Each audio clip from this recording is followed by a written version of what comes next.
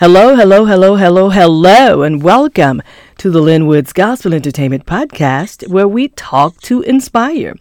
Please like, comment, follow, subscribe, and you can download for free, and that way you'll never ever miss an episode of this uplifting, inspiring, and encouraging show.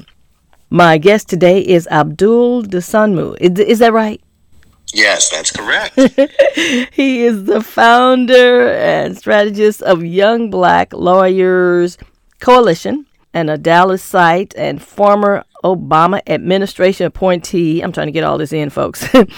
As some of you would say, he is a civil rights activist for the next generation, because I've heard that said about him. So, Abdul, welcome to the show. Thank you so much for having me. It's an honor to be here, and thank you for the important work that you do to help get the word out about critical issues in our community. Oh, you're welcome, especially like our faith-based community, and that's a huge community especially when you look at African Americans, or even like with Black and brown African Americans, Latino faith-based communities. Absolutely. And, there's no question that the faith community, particularly the Black faith community, has been the heart and soul of civil rights activism in this country forever.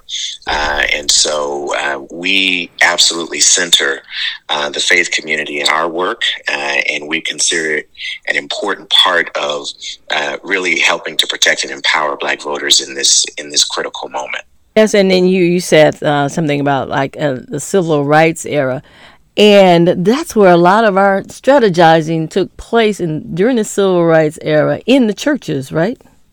That's right. I mean, I am right now because we are trying to anchor our work in a historical understanding. I'm reading a lot of works on King, right? And I'm reading about the Southern Christian Leadership Conference and really going in depth on the ways in which the Black church in particular served as an incubator, not only of civil rights talent, but served as a space for civil rights strategizing, served as a meeting place when we couldn't meet anywhere else. They hosted the mass meetings in the Black church. And so it's important for us to acknowledge and celebrate that historical legacy, even as we understand that the Black church has changed. There are different dynamics, but it's important for us to call the Black church into that role once again, because we are facing a critical attack on Black voting rights and Black civil rights writ large. And we need the Black church and the entire faith community to stand up and step up and really serve as a voice for justice in the world. Amen to that. Got to say amen. Okay. But before we get into some more details, there are a lot of interesting things that are happening in your home state right now. But first, I want to backtrack a little bit about you. And we talked off mic, and we talked about how you grew up a part of the faith-based community, the African American church. And how did any of that, of your growing up, set you up to want to be a leader and become a lawyer and get involved with today's civil rights and politics and your organization? Well, that's a great question, because in short, the more I do and the more I reflect on my childhood, the more I realize that I pretty much didn't have a choice in the matter. My life was ordered. My steps were ordered in such a way that this has been my destiny really from day one, and I'm honored by that and humbled by that. So I grew up in a very civically active family in Dallas, Texas, in southern Dallas, which is an historically African-American community. And my family owned a restaurant, believe it or not, for about 50 years, a seafood restaurant. And it was one of those establishments that was the heart and soul of the community, a community gathering spot, a hub for the community, the sort of place where the civil rights leaders gathered to kind of work through the plans and meet and strategize. And so I grew up in a business family that understood the value of civic engagement and political engagement. I grew up listening to the conversations of political debate and civic debate. And what became very clear to me at an early age is that this is something that's important. I didn't always understand it, but I knew that it was critical and that it was vital to the health of our communities. And then you layer on top of that a big part of our clientele was the Black church. And my grandmother, my late grandmother, who was our matriarch and who owned the business, was a stalwart member of the Black church community and was a longtime partner to many of its leaders. And so, that really anchored me again in an understanding of the power of the Black faith community, the power of the Black church as an incubator of social change. So you put those two things together. And as I said, my destiny was ordered. My steps have been ordered to this moment. But it's one of those things that evolved over time. I knew that I wanted to do something in public life. I knew that I wanted to serve. I knew that I wanted to help make real people's lives better, but I didn't always know what that looked like for me. And so over the course of time, through internship opportunities and jobs and activism in the community and civic organizing, my path led to this point. And I like to say that I'm fortunate because I'm able to bring to bear on the work that I do all of the lived experiences, the diverse lived experiences that I've had, everything from growing up in that restaurant and listening to those conversations, watching our family hire people who, were returning citizens and needed opportunities, hire disconnected youth. Growing up in that environment helped shape my understanding of what the needs are in our communities and the power of civic engagement as a tool to address those needs. And then going on to the Obama administration later after college and seeing the role of policy in really shaping the lived experiences of people on the ground. And then eventually going to law school. And while in law school, I had the vision for the Young Black Lawyers Organizing Coalition to serve as a platform for us as young Black lawyers and law students to actually take all that we were learning, to take all of the experiences that we were having and put them to use on behalf of our communities. So it's been an interesting trajectory for me that has drawn on a number of diverse experiences. And I believe God has ordered every single one of those. Well, it certainly does sound that way. And oftentimes we don't really pay attention when we're in the middle of it and you're growing up and you may be a kid working in the restaurant going, oh, Lord, why am I having to do this? And why are those old folks over there talking about that? Right. That's exactly how it felt. That's exactly how it felt at the time, I'll tell you. And it's only now in retrospect that I'm able to look back and see, that was God planting a seed inside of me about the work that I was supposed to do later on. And one of the reasons, as we talked offline, one of the reasons our work as an organization centers the faith community so much, again, is because I saw the power of the faith community from a young age. And so it all works together for our good. Now, understand that one of the things that you focus on is voter fraud. And there's been oh my gosh, and especially in the past, since that 2020 election in particular, but even farther back than that, there has been all of this discussion about voter fraud. What is voter fraud? Who's doing it? And then the motives behind the folks that are pressing to find out, to say that voter fraud is happening in our elections. One party pursuing it more so than the other. How is your organization involved in the fight against voter fraud? Or really yours is against voter suppression? Am I correct? That's correct. So our fight is against voter suppression. And really, what's important for folks to understand is that voter fraud almost does not exist. I mean, and that is a strong statement, but we had one of the most secure elections on record in 2020. And yet people have leveraged false allegations of voter fraud in an attempt to make it harder for people to vote, as a pretext to make it harder for people to vote. And one of the things that we share with our audiences when we present on voter suppression and how Black communities can resist and overcome voter suppression is that the voter suppression that we're seeing today is not new. There's a pattern and a historical reality to it. I like to say that the players have changed and the times have changed, but the game really is the same. And it's been that way from the beginning of American democracy, sadly. And so when you look at, the post-Reconstruction era, what you see are Black voters making tremendous strides in those immediate few years after Reconstruction. We see Black people being elected to state legislatures, helping to write Reconstruction era Constitution. We see even some Black senators in the United States Congress during that era. We see Black voters approaching parity with white voters in some key counties and jurisdictions around the country. And it is in direct reaction to that, as an attempt to stifle that we start to see the enactment of voter suppression laws and policies, that we start to see the enactment of things like the whites-only primary in Texas, for instance. And the point that I want to make is that the pretext that was used then as a justification for those voter suppression laws was fighting voter fraud. So the same themes that we're seeing today, we saw then, right?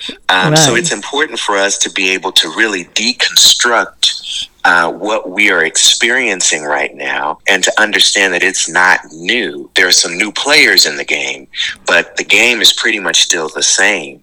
And so our fight is really to educate people about what voter suppression looks like, about the history of it, about the contemporary reality of it, and about how they can resist and overcome it to make sure that their vote is cast and counted. Because in a democracy, one of the languages of our democracy is the vote. And if we don't have a democracy that invites everybody to participate freely and fully, we don't have a democracy at all. That is so, so true. And it's interesting, you went way, way back to the founding of this country and talking about voter suppression. And the Reconstruction era was really an interesting time. We had certain rights for I would say, for a minute. And then the majority was like, hold up, wait a minute. We're losing something here. We may be losing power and they're gaining. We got to block them and we got to stop that right now. And you're right. It's still going on to this day, which is so, so sad. But yeah, you have these young folks in your organization. And it's an example of how young people can participate in the democratic process. So tell me about your young folks in the organization and what they are doing, and what is and what they're doing right now, and what are the future goals of your organization. Absolutely. Well, we really do take our cues from previous generations. It's funny because I think people look at they listen to folks like Dr. King, and they look at the historical impact of a John Lewis and a Diane Nash and Marian Wright Edelman, and they sometimes forget that they were young people when they were changing the world. And so we really are taking our cues from them. We draw our inspiration from them as young people in the movement, saying that we have a contribution to make, and that contribution is going to be to change this country. So what we did was we put together an organization for young Black lawyers and law students. And our goal really is to serve as a civic organizing platform for young Black people, a civic organizing platform for these young Black lawyers and law students to be able to do a couple of things. Number one, leverage the power of civic education to build power for Black communities. And that civic education piece is very important. I was talking to someone just last week who is an elder, and he was sharing that, when he was coming through school, coming up, there were civics classes, right, that taught you how to be a good citizen. They did have that taught those. you. Mm-hmm. That's exactly right. That's exactly right. That taught you how to vote, that taught you how to be part of your democracy. And we don't have that today. We've had an entire generation grow up without that. And so when we start to talk about the kinds of civic apathy that we see, I often get asked, why don't young people participate in the process more? Part of that answer, part of it, not all of it, but part of it is that we don't cultivate that civic ethos. We don't cultivate that civic muscle in young people anymore by teaching them how to be involved in the civic life of this country.